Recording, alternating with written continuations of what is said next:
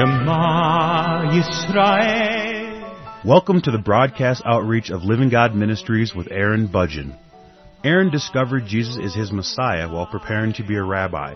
He now teaches for several organizations and is the teaching pastor for Living God Ministries. Strongly distinguishing between the Old and New Covenants, Aaron presents the Scriptures from a Judaic and historical frame of reference. Join Aaron now as he reveals the reality foreshadowed and the new life we can now experience because of what the Lord Jesus accomplished for us.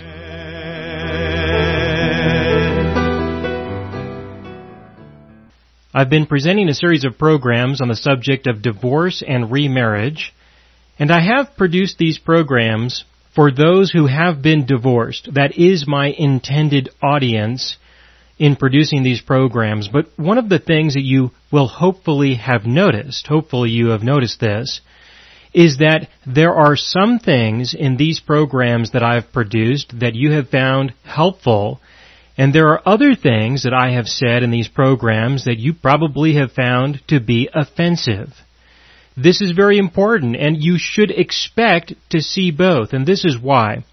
The reason why is because when a divorce takes place between two people, there is going to be pain. There will be pain. That is just simply the natural result of two people who are bonded together, separating from one another. You should expect there to be some pain of some kind that both people are going to experience. Now, in some ways, a person might experience relief in addition to that pain. And so, in some ways, a person is going to be struggling with the issues related to the pain and suffering because of the circumstances or situations that led up to the divorce or the divorce itself. And in other ways, a person is going to feel a sense of relief because they are probably out of a situation that perhaps they did not want to be in, or now they have a new opportunity to begin a new life. And this is a very important thing for a person to recognize, and that is that after you have been divorced, you are now in a situation where you are going to have to begin a new life. And this can be an exciting thing for some people. In some circumstances, it can be positive. In other circumstances, it won't be so positive. But what I would like you to consider at the moment is that there will be some pain and there will be relief. And so one of the ways of describing the situation that usually unfolds when a divorce takes place is that the pain can be distributed between each person.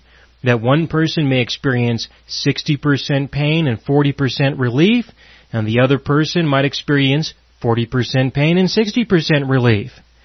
Now, if you understand that, then you should expect me to say some things that you will find helpful and other things that you will not only find helpful, but that you will find offensive.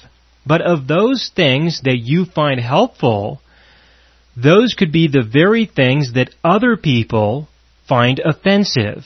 And those things that I say that you feel are offensive, there are other people who might feel that those things are helpful. And one of the ways of understanding this is to understand the distribution of pain and relief that usually gets experienced between the two individuals when they separate from their marriage and they begin a new life as individuals once again.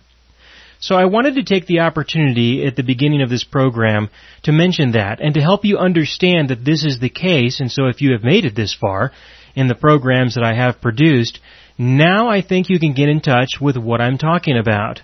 Because by now you should have heard something that you found offensive, and you should have heard something that you have found helpful. And I want you to know that as I continue to teach on this subject, if you listen to the rest of these programs, you will also find some things to be offensive and some things to be helpful. And you need to be mature about this. You need to consider this subject as the subject itself, and find some way to look past your own personal pain and suffering in order to understand the subject first, and then you can apply the truths that you have learned in your own individual circumstance. I really want you to understand this. Now, as I mentioned in a previous program, at the end of a previous program, if you are dealing with the issues related to anger or fear or frustration or disappointment or rejection, if these are things that you are personally struggling with, by now you probably will notice that I didn't produce these programs to deal with these personal issues, probably in the way that you would like me to. There are other programs that I have produced in order to deal with these types of issues. For example, the series that I produced on forgiveness. I mentioned this at the end of a recent program, that if you are dealing with a circumstance where somebody has violated you in a real way, then these programs were not produced to address the pain and the suffering that you're experiencing. Listen to the programs I produced on forgiveness. In addition to that, you might find the programs that I produced on suffering to be helpful, and also the programs that I produced on the subject of depression. You probably will find some helpful things in those programs also. These programs are produced to deal with the subject at hand, not to deal with the struggles that people have when it comes to healing from the effects of a failed marriage. And in addition to that, these programs are not produced for the purpose of helping someone heal or deal with the issues related to a marriage that they are in right now. I'm not producing these programs to deal with the subject of marriage, although you might find some things helpful. That subject is a very important subject. I'm just simply not doing programs on that subject in this series of programs. Now, in a previous program, I also mentioned 1 Corinthians chapter 7. And in this program and in subsequent programs, I'm going to talk about 1 Corinthians chapter 7, and then I will proceed to talk about a few more issues that people are usually wondering about or curious about when this subject comes up. I'm going to spend some time talking about 1 Corinthians chapter 7, but to begin with, I'm going to tie off a few issues that I raised in previous programs that I would just like to spend a little bit more time on before I really get into chapter 7 of 1 Corinthians. The first thing is that I did mention verses 8 and 9 in 1 Corinthians chapter 7. In 1 Corinthians chapter 7, verses 8 and 9, it says, "But I say to the unmarried and to the widows, it is good for them if they remain even as I am. But if they cannot exercise self-control, let them marry, for it is better to marry than to burn with passion." And I've talked about this from 2 points of view. The first point of view, of course, is that people will sometimes engage in adultery because they are burning with passion in their marriage. And I did mention that if this is something that you are dealing with, that if this is an issue in a person's life, that it would be better, I believe it would be better for them to divorce rather than commit adultery. I mean, if it really is that big of a deal, if it's that serious of an issue for a person, that they feel that they are not going to be able to exercise self-control because the relationship that they are in is just simply not dealing with this particular passion that they have, I realize that some people will say that you need to find some way to suppress the passion, and I would definitely encourage a person to begin with that. But the reality is that sometimes people make a decision to commit adultery because of this burning that they are dealing with. And I'm saying that if that's the case, and adultery is going to occur, it is better to divorce and then marry this person who you intend to commit adultery with. My point is that you need to do things honestly, truthfully. You need to be open and not live a life of secrecy or a life that will destroy the life of somebody else. Of course, if you divorce your spouse, you may very well destroy their life, but that's the kind of decision a person has to make. Is it going to be adultery or is it going to be divorce? And if it's going to be one or the other, I do believe that it's better to choose that which is bad rather than that which is really bad. So again, I'm not saying this for the purpose of providing a person with permission or to forbid anything. I am just simply dealing with the subject to say that the Lord made a provision in the law for this purpose. And if this is a circumstance, we cannot violate or speak against the Mosaic law to say that there's something wrong with the law, because there isn't anything wrong with the Mosaic law. We should use it for the purpose that it was given for, and if a person wants to deal with the issues related to right and wrong, good and evil, then these are the kinds of decisions that eventually have to be made. So I wanted to mention that with relevance to burning with passion and the fact that sometimes people make decisions in their lives because of the passion that they are dealing with, and that this passion may be so strong within an individual that they are not able to exercise self-control. Now, the Lord provided marriage in order to help alleviate this issue or this pressure that a person may be struggling with.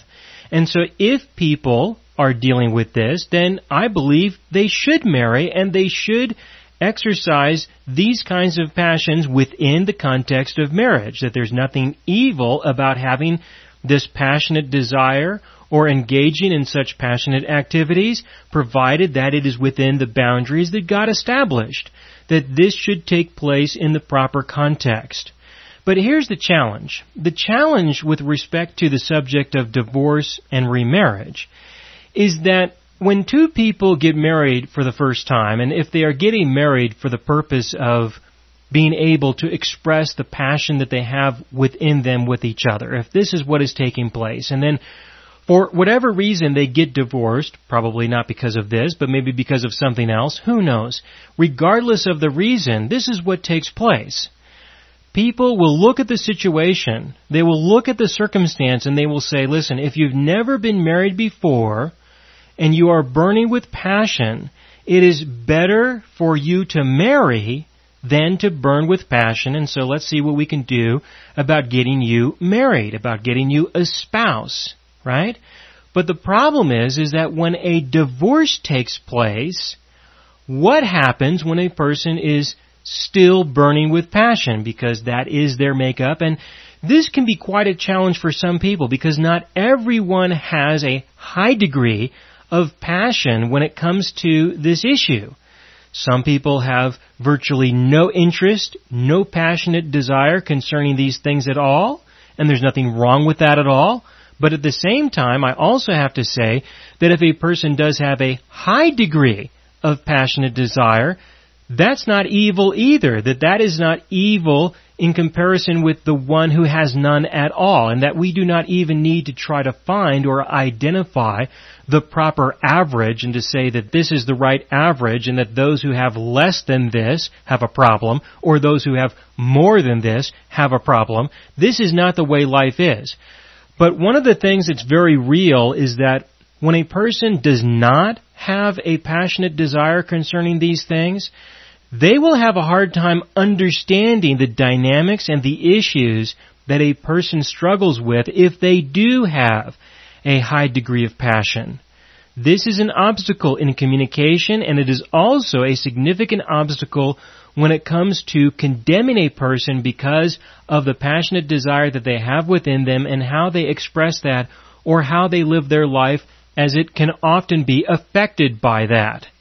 So this is the point. The point is that when a person gets divorced, the passionate desire is not likely to be any less than it was when they first got married. But when people, and I'm not forbidding anybody from remarrying or giving people permission to remarry, but when people forbid people from remarrying, then this becomes the new message. The new message becomes now to those who are divorced. To those who are divorced, it is better to burn with passion than to marry. That's what people do. They read verse 9 and they say, now if you're not married, or if you're a widow, if you're not married, perhaps a virgin, never been married before, or if you are a widow, it is better to marry than to burn with passion. But if you're divorced, it's the exact opposite. It's better to burn with passion than it is to marry. This is what people end up teaching. They end up teaching that if you've been divorced, now that you have been divorced, it's better to burn with passion than to marry, because if you get married, you would then be guilty of sin. You would be guilty of adultery, and perhaps they might refer to Matthew chapter 5 or Matthew chapter 19 or Luke or Mark, as I mentioned in earlier programs, in order to justify that kind of a position. Or they may refer to other passages in the letters that Paul wrote in order to support that kind of a position. But I do not believe that that is the intended conclusion of any of these verses, that if this becomes the conclusion, that a person derives through the study of the Scriptures, then I believe that there is a discrepancy somewhere between the point of them deciding to pursue a study of this subject until the point of coming to that conclusion. There is a discrepancy that occurred somewhere in between there, and I of course don't know where it is because these are individual circumstances. But what I want you to consider is that you can't have it both ways. You can't say it is better to marry than to burn with passion, and also to say it is better to burn with passion than to marry. You can't say both, because if you do, you will live in a contradiction. And let me tell you something about divorced people. This is a point of confusion. This is a point of concern. How can you say to someone that it is better to marry than it is to burn with passion, and then tell them, except for you, it's better for you to burn with passion than it is to marry? This creates a lot of concern, and what usually happens is that a person will just simply abandon the faith because they see the contradiction. They see that there is definitely something wrong with this. And for you, it may be no big deal because you're not divorced or because you don't have any passion within you when it comes to this anyway, so to you it's no big of a deal. And if that's the case, good for you. But what about everybody else? The Lord our God is their God too, and you need to consider the fact that He has made a provision for them just as He has made a provision for you. This is a very real issue that I really believe needs to be expressed, that it needs to be spoken of, and so I'm speaking about it right now. Now, when it comes to those who do not burn with passion, when it comes to people who do not, and again, there's nothing wrong with that at all. Don't ever look at a person and say that there is something evil about them because they don't burn with passion, or because they do, that this is just simply an individual situation or circumstance or makeup within an individual person, as we are all different people. But if a person does not, then can they marry? Well, of course they can marry. There's nothing wrong with getting married. But it can be helpful to understand that they are not getting married because they are burning with passion and they have a desire to express that passion in an appropriate context. They're getting married for other reasons. Now, this is what needs to be understood, and that is that if a person is getting married and they are not getting married because they are burning with passion, what happens if they marry someone who is burning with passion? Is there going to be an understanding between the two people? Is there going to be an understanding that one person has a greater desire for such things and the other person has a lesser desire or perhaps no desire at all? Is there going to be an understanding between the two? This is a very good topic for the subject of marriage that I'm not going to talk about right now. I'm just simply raising the issue because I want to talk about something else. I'm raising the issue that a person may find themselves in a circumstance where they are married to someone else who does not have the same passionate desire, to the degree where they may have no desire at all, and the other person might marry somebody who does. How are they going to relate to each other? Well, there are different definitions of marriage. There are different ideas that people have concerning what marriage is. So I'm going to talk about just one small idea, one way that people consider marriage, and this is usually considered, or it is derived, from an individual who is not burning with passion. Now, this does not always happen. Sometimes it happens to varying degrees. So what I'm about to tell you is a generalization of some circumstances. It definitely is not all circumstances. But without this being understood, there can be a lot of opportunity for confusion, and I am not aware of anybody who's ever really spoken about this, and so I'm going to speak about it now because I do believe it is something that happens enough that it needs to be mentioned in a general set of programs such as this. And that is that if a person is marrying someone else for another reason besides burning with passion, this reason can, or it might not, be an appropriate reason. There are many reasons why a person might get married, and there's nothing wrong with those things. But there are some reasons that I believe can lead to some distortions or some confusion, can even lead to some pain and suffering that can easily lead to divorce. Now, there are many circumstances when this happens, whereas the man has no passionate desire and the woman does, but in most cases, and I'm just speaking in generalities, of course, in most cases, it is the woman who does not have a passionate desire and a man does, and then they get married, and you have a woman who relates to her man in a different way than the man relates to his wife. And of course, there's nothing wrong with these things, just as long as there is an understanding between the two persons. But what often happens is that the woman will marry a man for reasons that don't necessarily build a healthy marriage. Let me give you an example. Sometimes a woman will marry a man because she wants security. Now, there's nothing wrong with wanting security. There's nothing wrong with having security. But I believe that this is not an appropriate reason for a woman to marry, so that she might have security. If she does get married, she should enjoy the security. Like I said, there's nothing wrong with it. It should be there. It should be enjoyed. But if this is the reason for the marriage, it can lead to a number of serious complications. It can lead to a number of issues, and that is what I'm referring to, is the consequences of getting married for this purpose. Now, security can be divided up into two parts. One can be physical security, but physical security can be obtained in other ways. Get yourself an alarm system. Get a dog. Stay with your parents. Get a set of roommates who you trust and rely on. There are other ways of dealing with physical security, and so I'm just simply going to skip that for now. The other form of security that tends to take precedence is not physical security, but financial security. That they are there because the man is going to work, and he's going to provide them with whatever resources they have a need for. This is one of the reasons why women will marry. And again, they should enjoy the financial security. They should expect financial security. I'm not saying that there's anything wrong with it at all.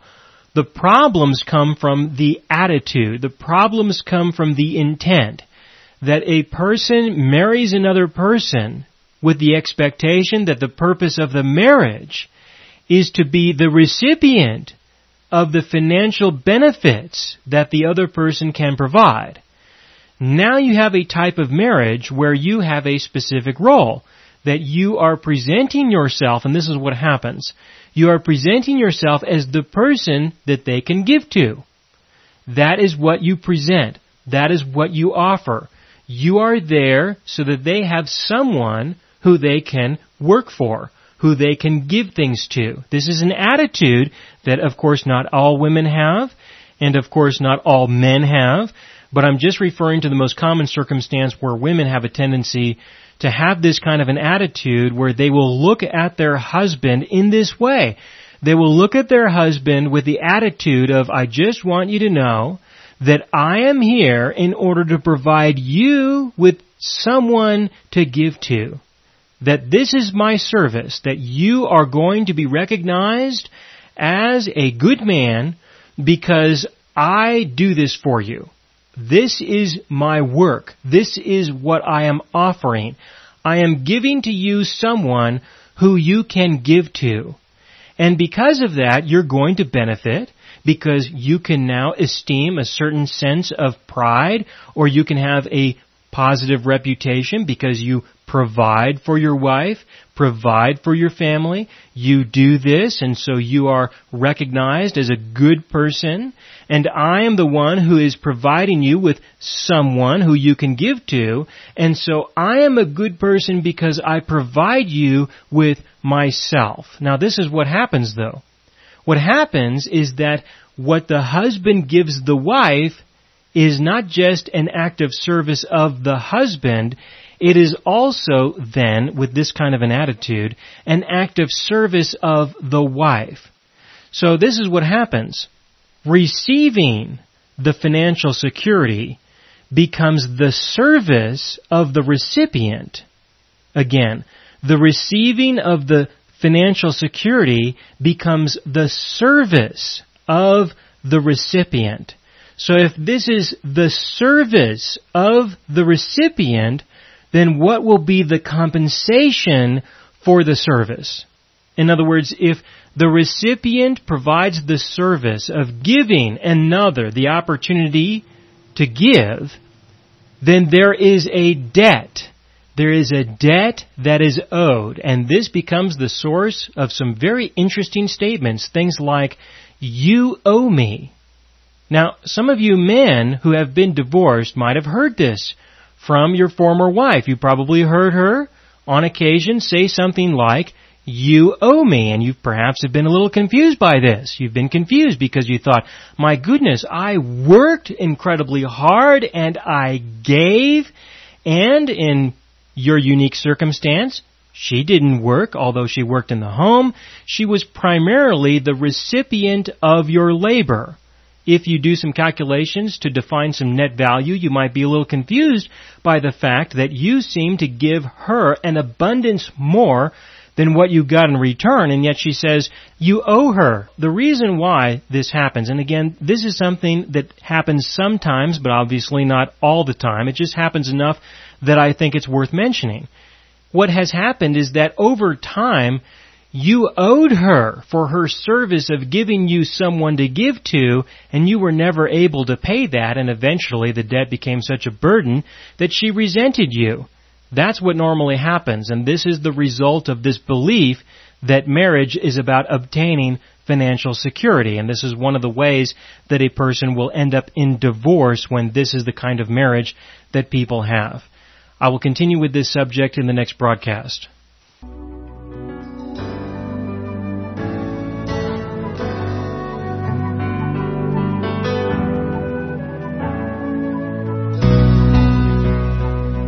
You have been listening to the broadcast outreach of Living God Ministries. You can hear all of our programs for free through our radio archive at livinggodministries.net. That is, livinggodministries.net. Do help us develop new radio programs and continue broadcasting on this and other radio stations. Send your contributions to Living God Ministries, P.O. Box 38353, Colorado Springs, Colorado 80937, or use the donation link on our website, livinggodministries.net. That is, livinggodministries.net.